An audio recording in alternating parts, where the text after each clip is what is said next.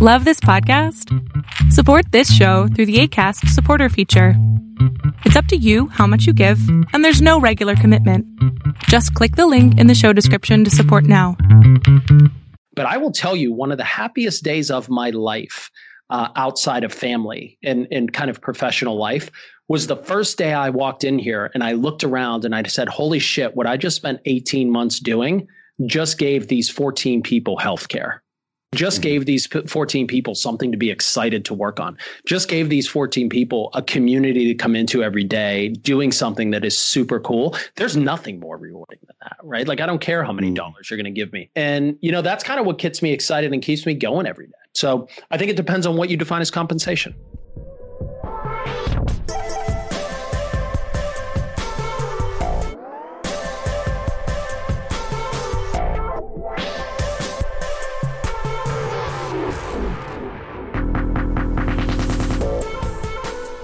All right, Look Up listeners, welcome back to the latest episode of the Look Up podcast.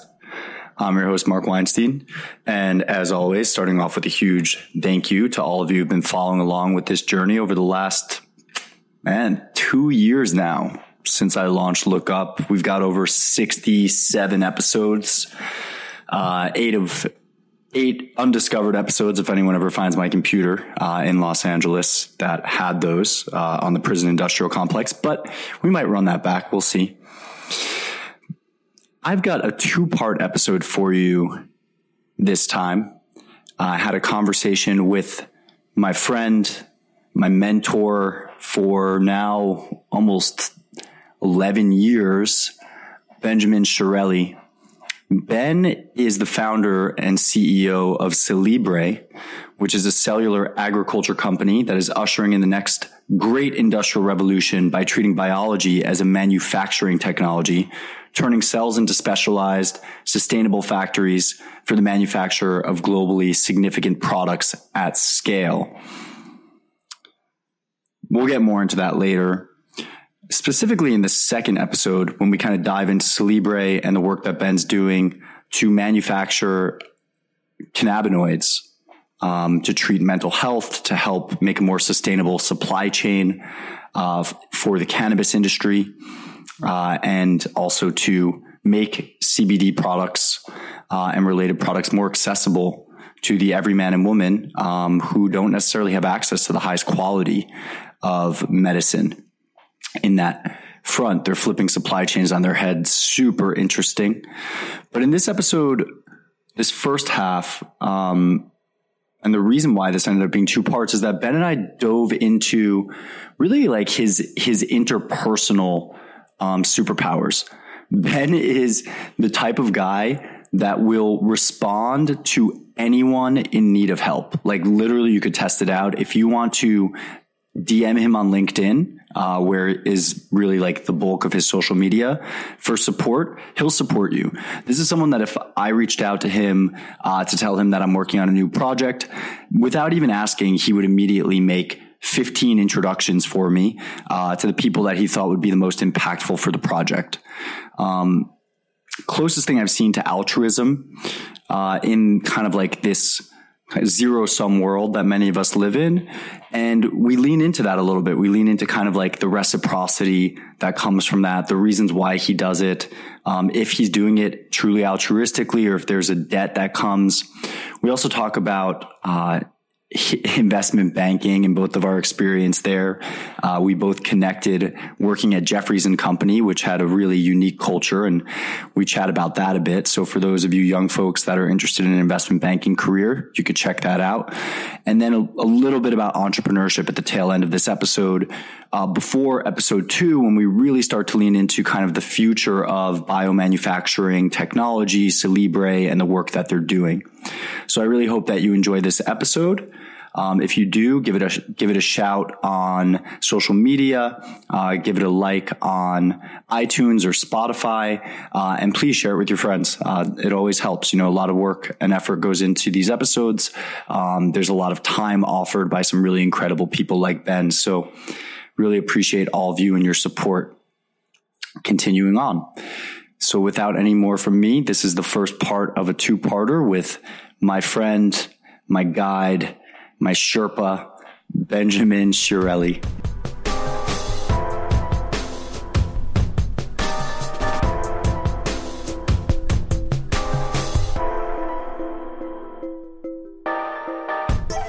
All right, Ben Chiarelli, welcome to the Lookup Podcast, man. This has been a long time in the making, almost 11 years now. Yeah. Way to age us both. Nice job. Yeah, I know. It's crazy. Like knowing that I've been working for over a decade at this point, it's just like, I still feel like a kid. Well, you still kind of are. And that's what's wonderful about you, brother. You think so? Yeah. You're still ready to just, have fun and live life for the things that really matter, I feel like that's kind of how I feel about you as well. So maybe that's why we vibe. I thought it was because we both loved investment banking and couldn't get enough of it. Ooh, yes. You literally just led me right into my first question. Amazing. Yeah. So we met, for listeners. So Ben were you a VP at the time I joined, or were you an associate? Just a lowly associate, my friend. You were just a lowly associate. And then by the time I left, I think you were a VP. So this was Jefferies and Company, investment banking, circa 2010. Financial crisis had just passed. The healthcare team from UBS investment banking was poached by Jefferies in a scandalous exit where one of the members of the team allegedly USB drived the whole UBS banking folio over to Jefferies. And I had interned there previously, and the culture was unique at Jefferies, middle market bank, mostly restructuring shop. By the time I came back for my full-time gig, it had been completely run down by you healthcare investment bankers. And it was a totally different kind of culture. Let's just put it that way. How did you become an investment banker? You don't strike me as the type. Are you saying I don't look good in a suit? Is that what you're trying to say to me? You look fantastic in a suit. And I felt pretty. You can't see him. He's got the comb over hair right now. He's looking pretty damn good. Yeah. And you got it. You got the suit. But let's talk. First, I want to talk about investment banking and your path to investment banking. And then I want to kind of take it from investment banking to where you are now and basically cellular agriculture, synthetic biology. These things in investment banking don't necessarily seem to jive, at least for the average person like myself. So I'm just really curious, maybe it's let's weave the tale of Ben. Yeah, sure. Well, to let you know, they don't jive for the below average person like me either. So, I ended up finding myself at banking, and I was not part of the scandalous UBS crowd. I was actually the second hire by that team when they came over to Jefferies. So I was not kind of entrenched in that culture. So needless to say, it was a culture shock for me as well, because it was kind of work above everything, right? And I'm much more kind of relationship and people above everything. So it was definitely a culture shock for me. I ended up in banking because I was just a dumb kid who loved to play basketball and happened to be good at math. So I went to engineering school and I was like, I'm not going to be too good at a desk doing, AutoCAD drawings. So I could probably find something better to do. And I'm from Pittsburgh, born and raised, and I was looking at business schools, and Carnegie Mellon was just a great business school with a lot of engineers kind of turned business folks there. David Tepper is the namesake for the school, the business school now, who now owns the Carolina Panthers and is arguably the best investor of all time. Sorry, Warren. But I ended up going there. And then I said, well, what am I going to do afterwards? And I didn't know enough, right? I'm just, first generation. Dad was born in Italy. I was in a steel mill when I was growing up. I didn't know the world, right? I just grew up in Pittsburgh. So everybody said, oh, you make a lot of money in investment banking and it's a pretty awesome job and you meet a lot of cool people. You might as well try it. So I moved to New York to really try and do that. And within 8 months, I realized this job is, you make a lot of money. So it's hard to, not say, wow, Ben, this is a very privileged thing to say that you had one of the hardest jobs to get on the planet, but it was literally the worst job in the history of jobs. It's just utterly painful to do it every day just because it's intellectually kind of mind numbing, but also the kinds of people that you run across just were not salt of the earth, great human beings, right? I mean, and I think you would attest to that as well. So I knew pretty quickly that I didn't want to do it forever. Made a move from Jefferies to JP Morgan, literally just to upgrade the business card, right? The way I tell the story is I wanted my mom to know who I worked for, right? And if you went and asked a mom, who's Jefferies? Only your mother and my mother would know who that is, right? But everybody knows JP Morgan and JP Morgan Chase. And, the whole time in healthcare, in biotech, got hired by one of my clients to move out here to San Diego to try and solve for the opioid epidemic, which is a whole nother mess of a story in and of itself. But that company was doing about $400 million a year in EBITDA, which for your listeners who don't know financial speak, that's basically the cash flow, the earnings of the business. So it was a massive business. EBITDA. Earnings before interest, taxes, depreciation, and amortization. EBITDA. Now let's one of my fellow analysts was named EBITDA. I think you might have named him EBITDA. Actually, I think that's true. Money. That's right. That's right. And now that everybody's fallen asleep, but needless to say, way to say that this is a really big company. And literally 10 months after moving to San Diego with my wife, my 2-month-old child, my dog Steve, we took the company through bankruptcy, and we literally knew nobody out here. And I got lucky enough to be networked with some really interesting people who got me connected to a guy named Dr. Craig Venter.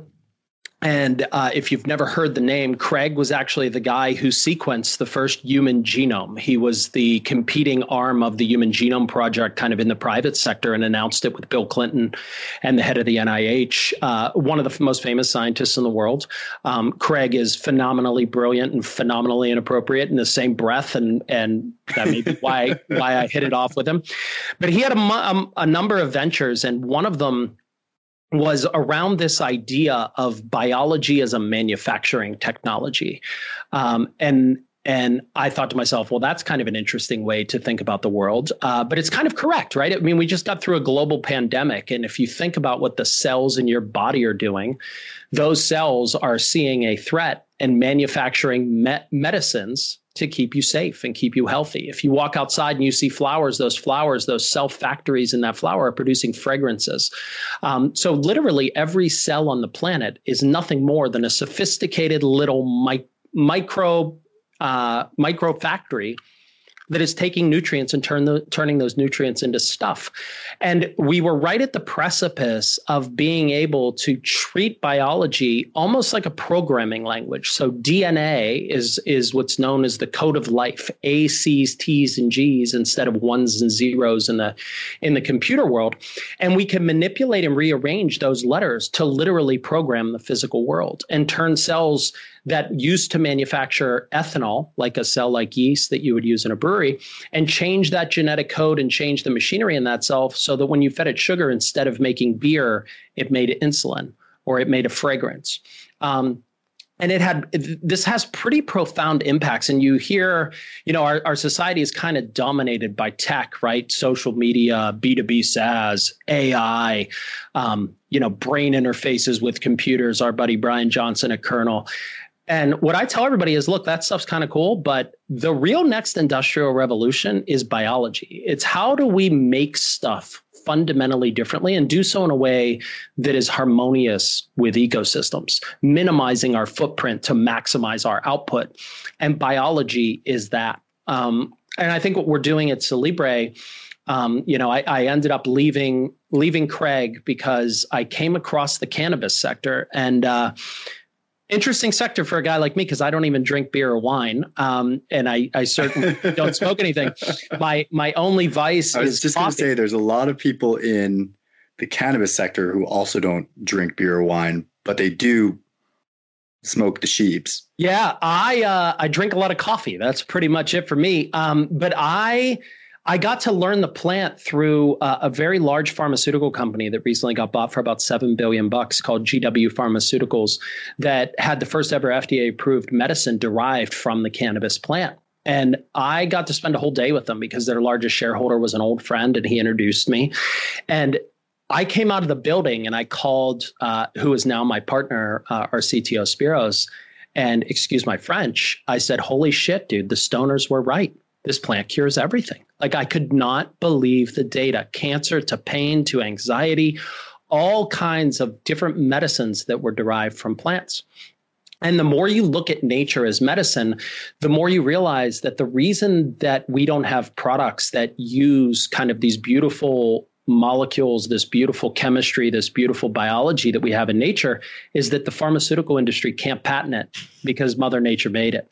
So the way that you can bring these medicines to market is to find a more sustainable and economical way to produce them at scale. And that's where I decided, after being told we're not drug dealers, next topic at Synthetic Genomics, to go out on my own and found Cellibre to fundamentally change the way we make plant-based medicines. Wow.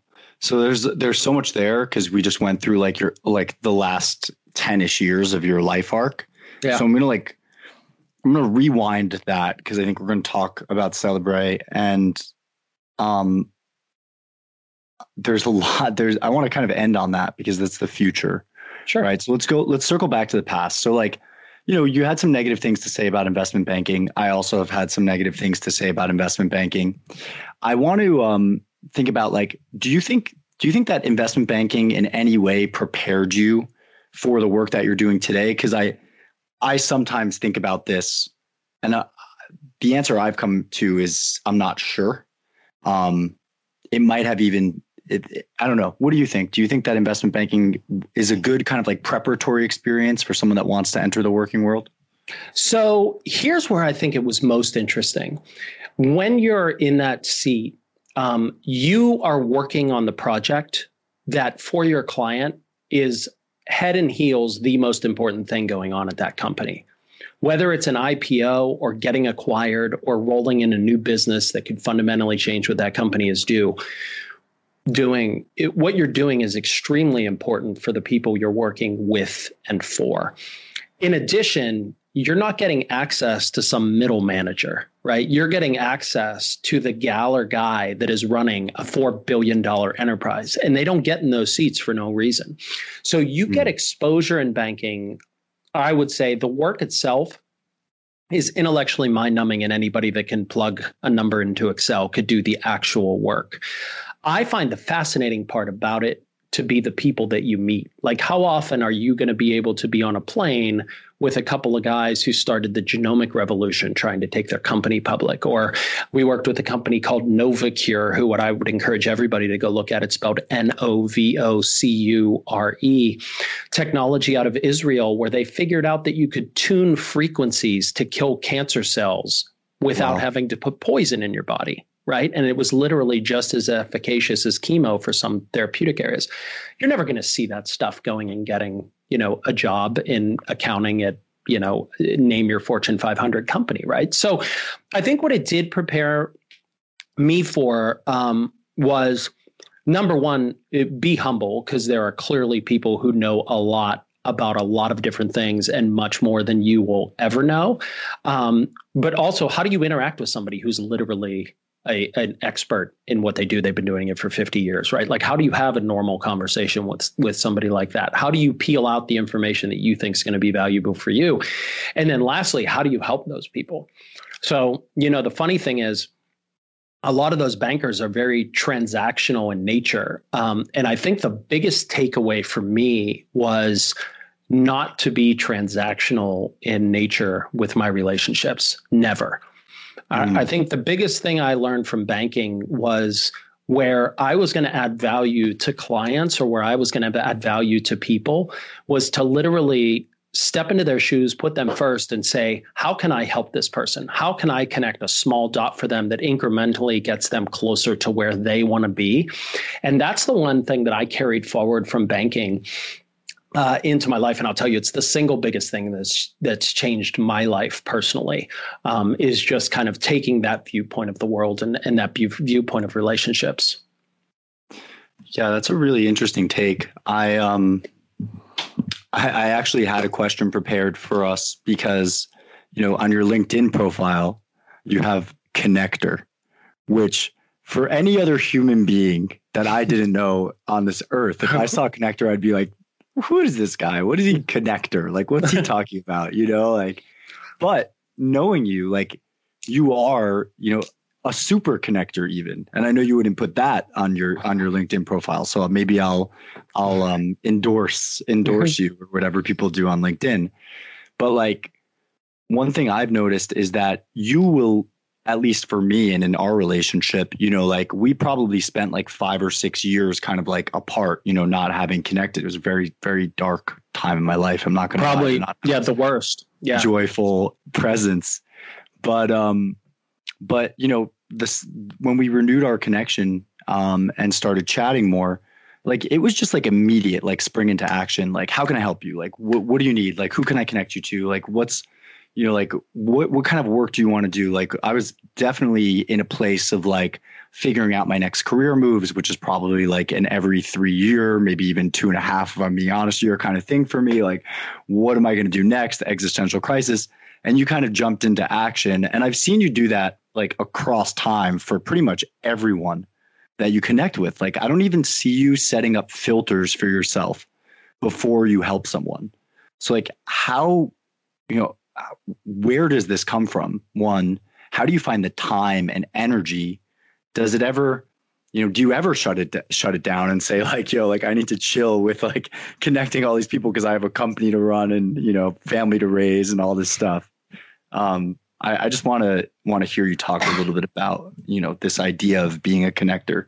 Yeah. I mean, I guess what's life about, right? I mean, that's where I would start. And, you know, it's going to be over for all of us soon. So, you know, what are you doing with your short amount of time here? I think one of the things we struggle with as humans, that I've kind of gotten over, and it was probably through the loss of my brother, which, you know, I lost my brother in 2001, is what you do and what I do really doesn't matter all that much, right? We're kind of a blip on the radar. And actually, it's pretty funny if you want to take it from the individual to humanity as a whole. If we look back to what happened during COVID-19, when the whole world decided, hey, we're shutting down, stay inside, literally within 2 weeks, there was no smog in LA and dolphins were swimming through the canals in Venice. The earth was like, great, they're gone. Let's get back to normal. Right? Like how little, like we're worried about plastic in the ocean, but literally like the world didn't care. It went right back and started healing itself when we left. And it makes you realize like how insignificant humanity is and how insignificant, you know, each of us is as an individual. And I guess my coping mechanism for dealing with that kind of reality is to say, you know, what am I trying to do on earth? And I think this comes from, you know, our parents. Our parents' generation was the generation, and we're starting to get away from that said, you know what, I don't care if I'm my kid's best friend. I don't care if they even like me that much. My job is to make sure that they have a better life and they have security than I had as a child. And I'm going to keep pushing that legacy forward.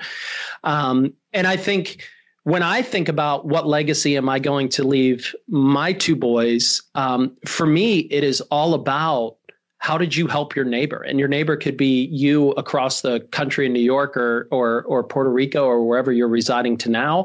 Or it could be some random guy who reached out to me from India wanting to offer me SEO services. And I spend 10 minutes with them to say, your pitch is bad. Here's what you need to do. Like, I can tell that this is spam, right?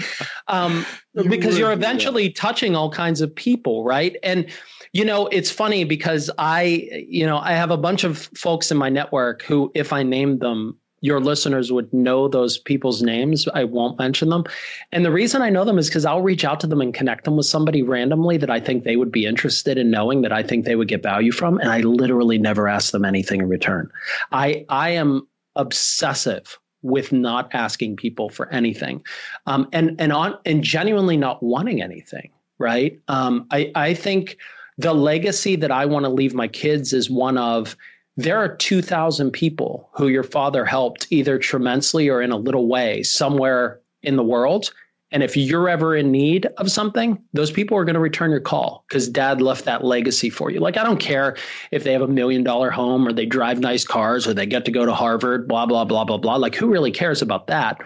The legacy. Yeah. Yeah. But I mean, what does it really matter? Right. I think the legacy of real relationships, real connections is infinitely more valuable than $1. Maybe not a Bitcoin, but certainly $1.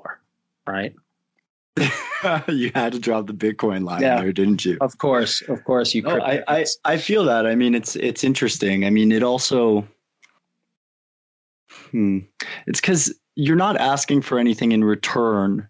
But it's funny because I think about, like Robert Cialdini's like influence, right? And like I think about kind of the psychological weight that individuals carry and like these little debts that humans accumulate in their minds, right? Like the Buddhist monk comes up to you on the street and hands you, the peace card, and it's like a gift, but then they turn around and ask you for a donation.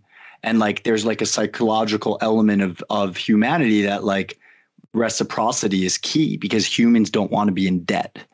And so I guess like being a little bit cynical here, like how much of what you do is like knowing that there's this psychology, because I don't get that sense from you at all. Like you've actually never turned around and been like, yo, Mark, I need something. I need this favor. You actually haven't in all these years. So I don't know. It's like it almost, I'm coming to the question of like, is there such thing as altruism? Yeah. Well, what's funny is you're talking and I'm like, there's probably something to that. I'm never in debt, like not in debt from, I have a mortgage and all that stupid stuff. But I mean, from a relationship perspective, I'm literally never in debt. And maybe that's part of the happiness, right? Not having that extra burden of, oh my God, these 3 people did amazing things for me and I need to pay them back in some way, shape or form. But when I think about helping others, it's truly not for myself. Like I get a ton of benefit out of it. I'll tell you that when I connect you with someone who I think will be interesting on your podcast and you guys hit it off and maybe those connections, nothing makes me happier than that, right? Because you can see that the little thing that you did caused an incremental impact for somebody else to be better.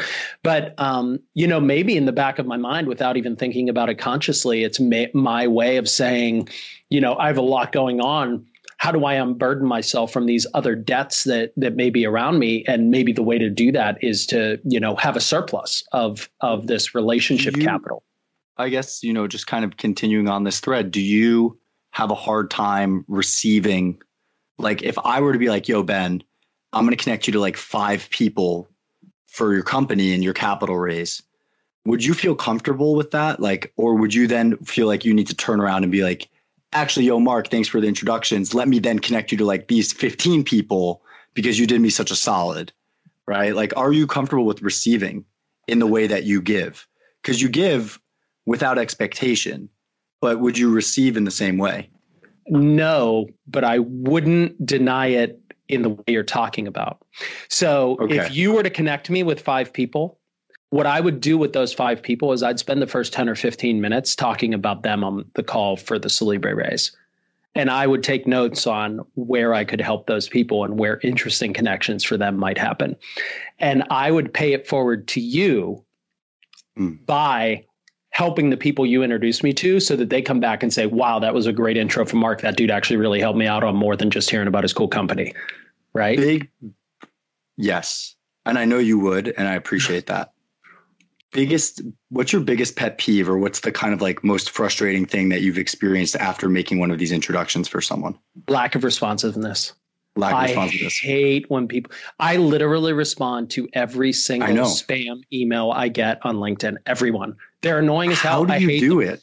Because I'm thinking to myself, that person is trying to build something and they're taking the time and they're going to send 10,000 of these and no one's going to respond. I'm going to be the dude to say, where do you literally find the time? Like there's not enough time in a day to respond to emails from people that I want to respond to, let alone to like the thousands of spam LinkedIn inbox messages and things of that nature. I don't go to bed. So once the kids, I'm up until 1 a.m., 2 a.m. I can't turn my head off. And, I'm trying to respond to people. I think, the big thing on the responsiveness piece is really just if it's something material, right? Like if someone is reaching out to you because they're raising a Series A and they want you to consider you as an investor, or they think you might be helpful to them, not responding to that person and having them write you 4 emails and just not having the courtesy to say, hey, you know what? Seems really interesting, but like, I'm not going to be helpful here. I'm not an early stage investor, or I don't know that space well. that's disheartening to me, because I don't understand why your 30 seconds is worth more than all the work I'm trying to put in to build something new, right? And so founders of email, I just had a guy email me the other day that actually is doing something.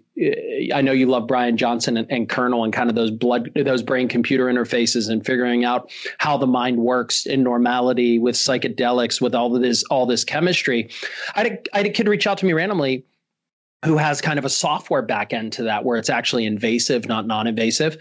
And I got him like 8 investor meetings, right? I don't know him from a hole in the ground, but he wrote me a note and was like, hey, are you an investor? And I'm like, no, but this looks kind of cool. I have like 12 people that might be interested. I kicked them the deck. I made the intro and I got the hell out of the way, right?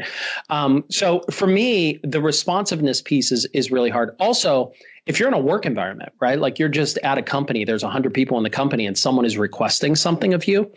Even if you're busy, have the courtesy to respond to that person and say, hey, you know what? I'm totally jammed for like the next 3 days. Let me revert on this in 3 days. If it's too long, I apologize. I just have too much. Or, hey, got your email. I'm going to finish something up right now and then I'll get after this and I'll get back to you soon. Because those people are planning something based on what they're asking of you, right? It's as simple as home, right? Like, are you going to be home for dinner tonight, right? Because I'm planning the dinner on you being home at a certain time. And if you're not home at a certain time, then kids aren't eating, right? So it goes from business all the way to personal. And I think being responsive is really just a reflection of being cognizant that someone's time is the most important thing they have. And they're trying to allocate that time to maximize their happiness. Don't be the road. I have to push back on it. Like, what about your time and the people that are closest to you and dependent upon you? You know, do you feel that these kind of like one-off, you know, supports of strangers like eats into your, you know, your ability to kind of support your tribe, you know, your team, your family, these things? Who's your tribe? The people closest to you, right? It's like all the of us, little right? ones that are, for sure. I get that. Like, we're a global village, you know, it's an abundant world, but like, I mean, we live in the age where anyone can lay claim on your attention. They can lay siege on your attention. So like just because a random person, yes, they're part of the global village, but just because they message me on LinkedIn and they declare that I should give them my attention, if I'm not in control of where my attention flows, because I'm just going to give it to every single person that asks of it, you know, like who is in control of my attention? Like, yeah. No, it's a really good point. You know, what I would say is, first, I don't have Twitter. I don't have Instagram. I don't have TikTok. So my face isn't in my phone a lot of the times. I would venture to guess that if everybody turned off their phone, they would have a lot more time to actually help real human beings. So that's first. Number two, I spend. What's your phone time? Do you have your phone time on your phone? Do you measure it at all? No. But you probably do email on there, so you probably have a few hours. I do email, and I correspond with the boss at home on stuff that's needed all day. And you know, when I'm on calls, I'm looking stuff up on my phone as to not, you know, type on the computer, but to try and make sure that I'm connecting the right dots in conversations I'm having. But I would say that's first and foremost. Like, where are you really allocating your time? And look, this is partially selfish, right? Like, don't think I'm some saint. I get great joy out of this. I get great joy out of saying, hey, I connected this person to this person and they had a really interesting conversation and they liked each other, right? You know, my friend Jack, whose book is right here, Why Smart People Make Bad Food Choices. I think he's coming on. Jack. He's coming on the podcast. Dude, you're going to love Jack. He's the best. I met the guy who invented the iPod, Tony Fadal, who also invented Nest. And he was doing all kinds of stuff in the future of food. And I was like, you need to meet Jack Abobo. Like, Jack is the best. He's a food futurist, State Department. Like, he's the man. And Tony and Jack met. And Jack emails me and he goes, dude, what the hell? Like, you have the most random, weird, you know, and like Jack and I have become friends because, you know, anytime anybody's doing something in food or food safety or any of that stuff, I'm like, you got to talk to Jack. He's like the smartest guy on this topic there is. You know, and that just brings me such joy that those two people who are amazing would have never met if it wasn't for me. Likely would have never met if it wasn't for me, right? Like what is more joyful than that? I mean, it's fascinating, right? Because at the end of the day, that's what investment banking was. Just kind of bringing it back to this first thing is like investment banking is as you get closer to the top of your group or your industry vertical, it's only about your Rolodex. It's only about the relationships that you've built over time. So I think actually you would have made an exceptional senior investment banker, because you are connecting and also you're connecting people in a way that is just joyful and that is true. And that leads to a lot of flow in between kind of like the spaces. And I find that outside of investment banking, there aren't very many industries in the world where like the connector gets compensated for their connectiveness, right? Like I find the role of the connector or super connector or the people that it comes naturally for, because I also consider myself to be someone that generally, while I don't respond to every LinkedIn message, I like to like be like, oh, you should meet this person because they're doing this and you're doing that. And I want to put you together. There's going to be some awesome mind melding that happens. Well, you're not a psychopath like I am. Totally. You're a little bit on the extreme of it, which is cool, which is why I wanted to lean into it a bit. But I think, as you said, a lot of folks in that space, it's transactional. So like, they're not seeing it as, oh, this is like a human that I'm helping in a very important moment of their life. So taking it as a service. And I think when you flip to service, maybe it makes things like this easier, or it makes them feel less like work or more joyful. We only have an hour here, so I'm gonna move the conversation in a different direction. But it looks like you want to say something real quick. Well, the only thing I would say to that is it depends on what your compensation is.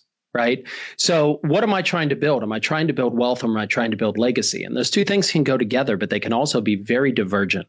And my compensation is legacy for my kids. It's relationships with people that stretch deeper than I made you $1.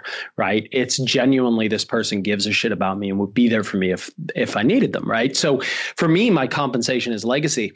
And then I would go to the other end of that and say, investment banking, I could have made a heck of a lot more money than I would on the corporate side trying to build like I always tell my co-founders, there's easier ways to make money than early stage biotech, right?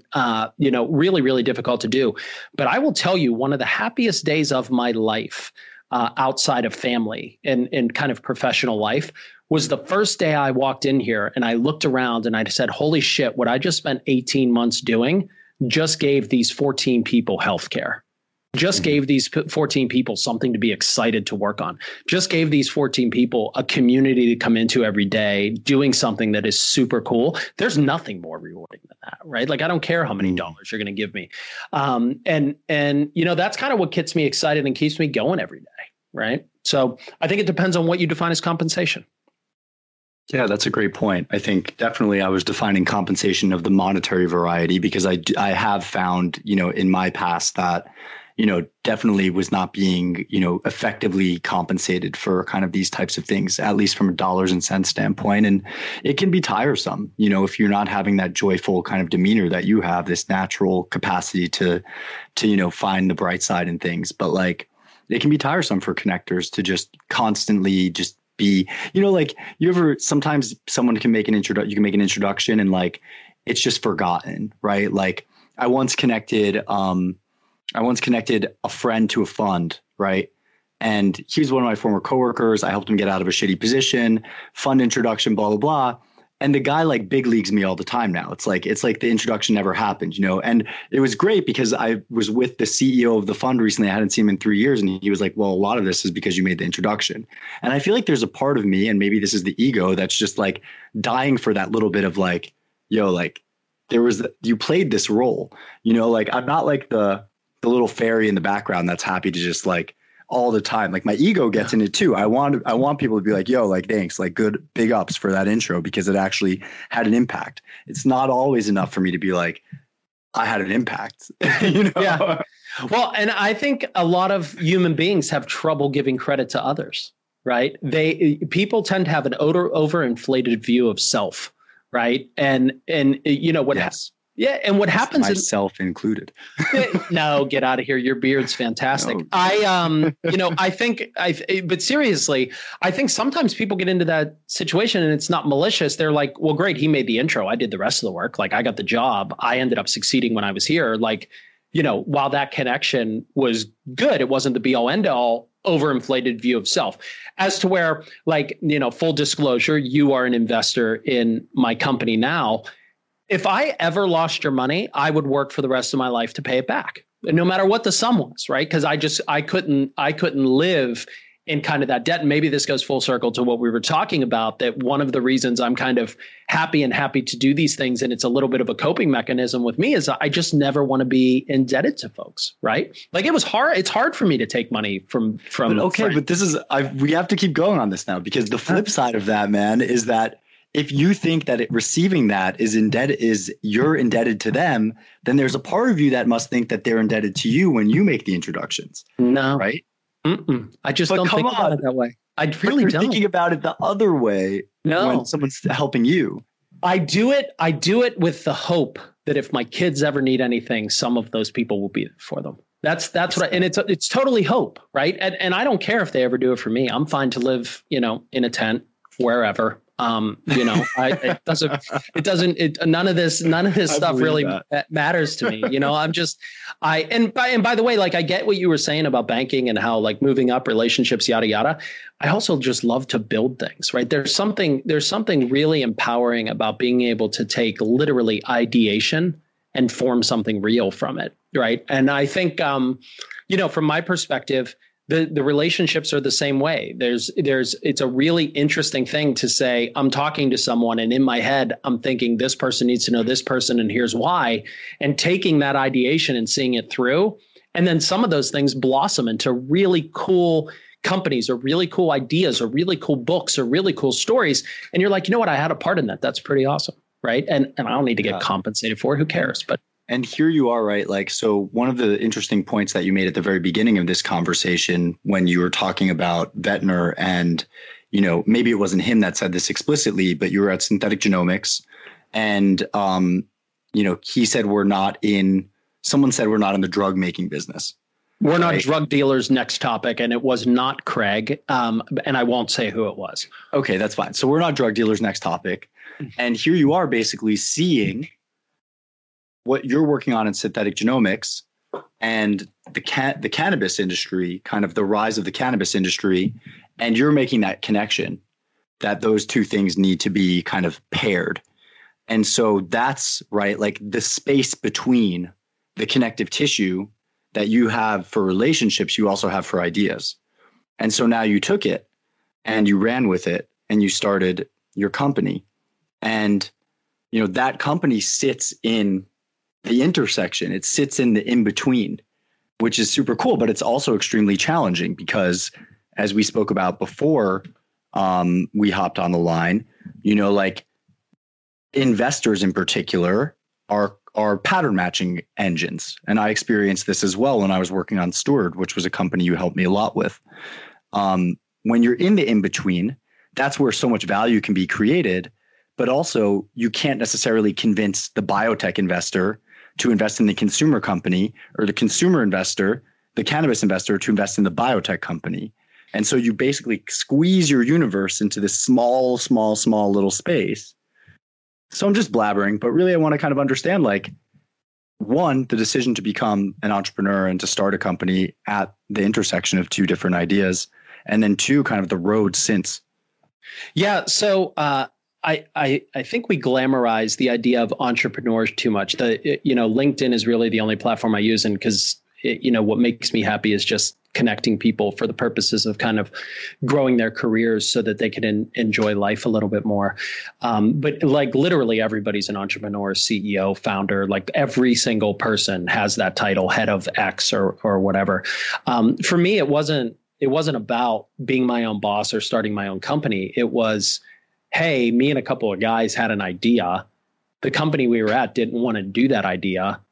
It's not every day that an industry comes out of prohibition, right?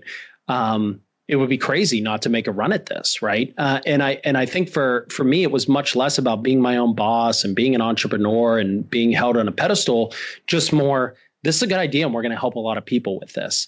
When you look at kind of what we're doing, it was helping planet, helping patients, helping animals, and literally helping the regulatory framework get built, I think, is what's going to ultimately happen here, even though people still don't quite understand what we're doing. So, my life kind of got squeezed, you're right, into this area of people that enjoyed biology as a manufacturing technology and biotechnology and all we nerds.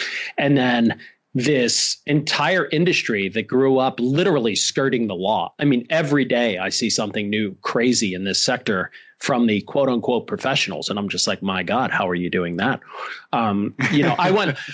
It was funny. I got invited to speak at a conference called the New West Conference in Oakland, California, which is the epicenter of all cannabis, to talk about kind of cannabis science and what's next.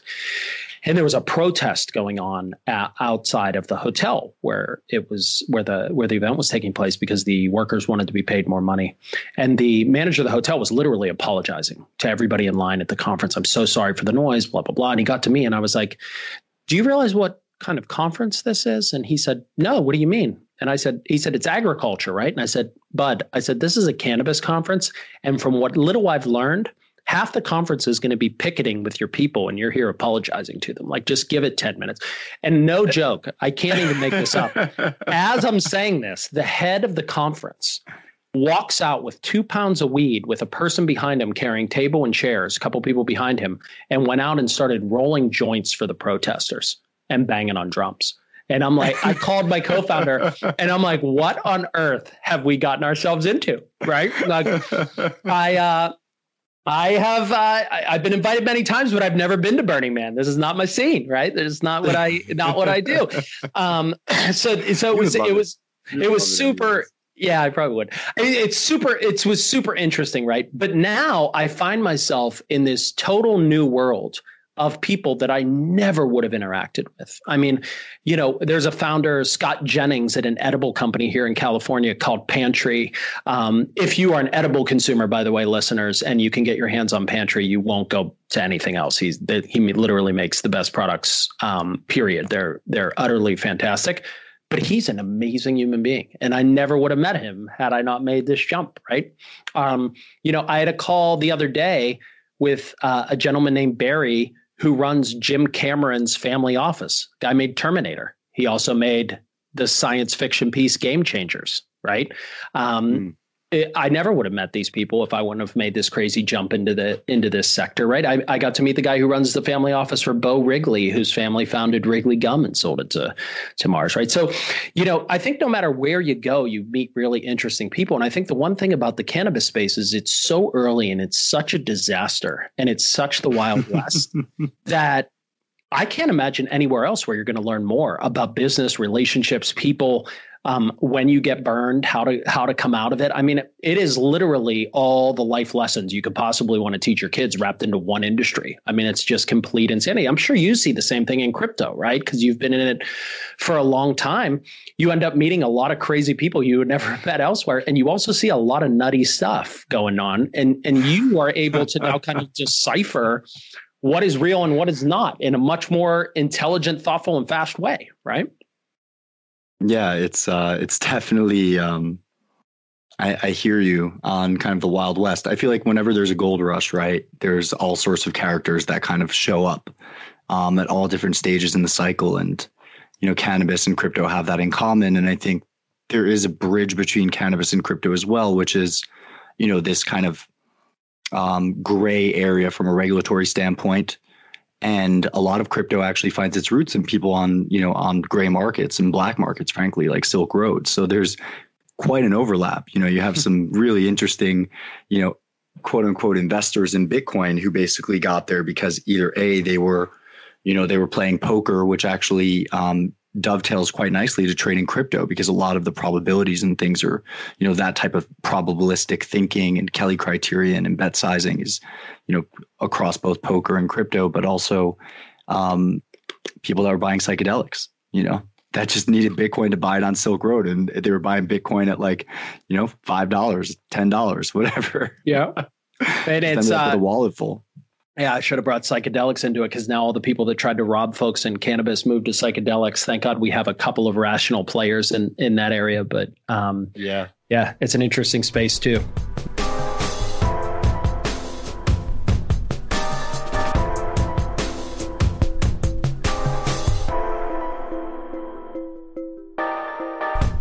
Hello, Look Up listeners. One final note before we go. Thank you again for tuning in. Going forward, we'll be releasing new episodes of Look Up every Wednesday morning, Eastern Time. If you're getting value from this podcast and you want to give back to support our future, please take a moment to contribute to our community on Patreon. Our Patreon contributors have access to some great additional perks, including one-on-one meditations with yours truly. I've shared the link in the show notes below the episode. You can also find the show notes to this and previous episodes on our website, www.thelookuppodcast.com. If you can't contribute at this time, there are other helpful ways to give back. You can share this episode on social media, tag me, and or leave a review on your favorite podcast app. Trust me, every review goes a long way. If you want more content, including more of my personal thoughts, you can follow me on social media. My handle on both Instagram and Twitter is @WarkMeinstein, WarkMeinstein, or you can subscribe to the Look Up weekly newsletter on my website. I'm also very responsive to email, so feel free to send questions, booking inquiries, speaking requests, and sponsorship opportunities to marc@thelookuppodcast.com. Finally, for those of you that don't know, I lead virtual yoga, breathwork, and meditation classes, as well as one-on-one coaching and teaching sessions, which you can book from the website or my social media accounts. Thank you to Sam Palumbo and Patch Kid Music for the great intro and outro tunes and for the sound engineering. Thank you, brother. And thank you to all of you listeners for continuing to support the show, for tuning in, and I hope that you've been enjoying this journey as much as I have.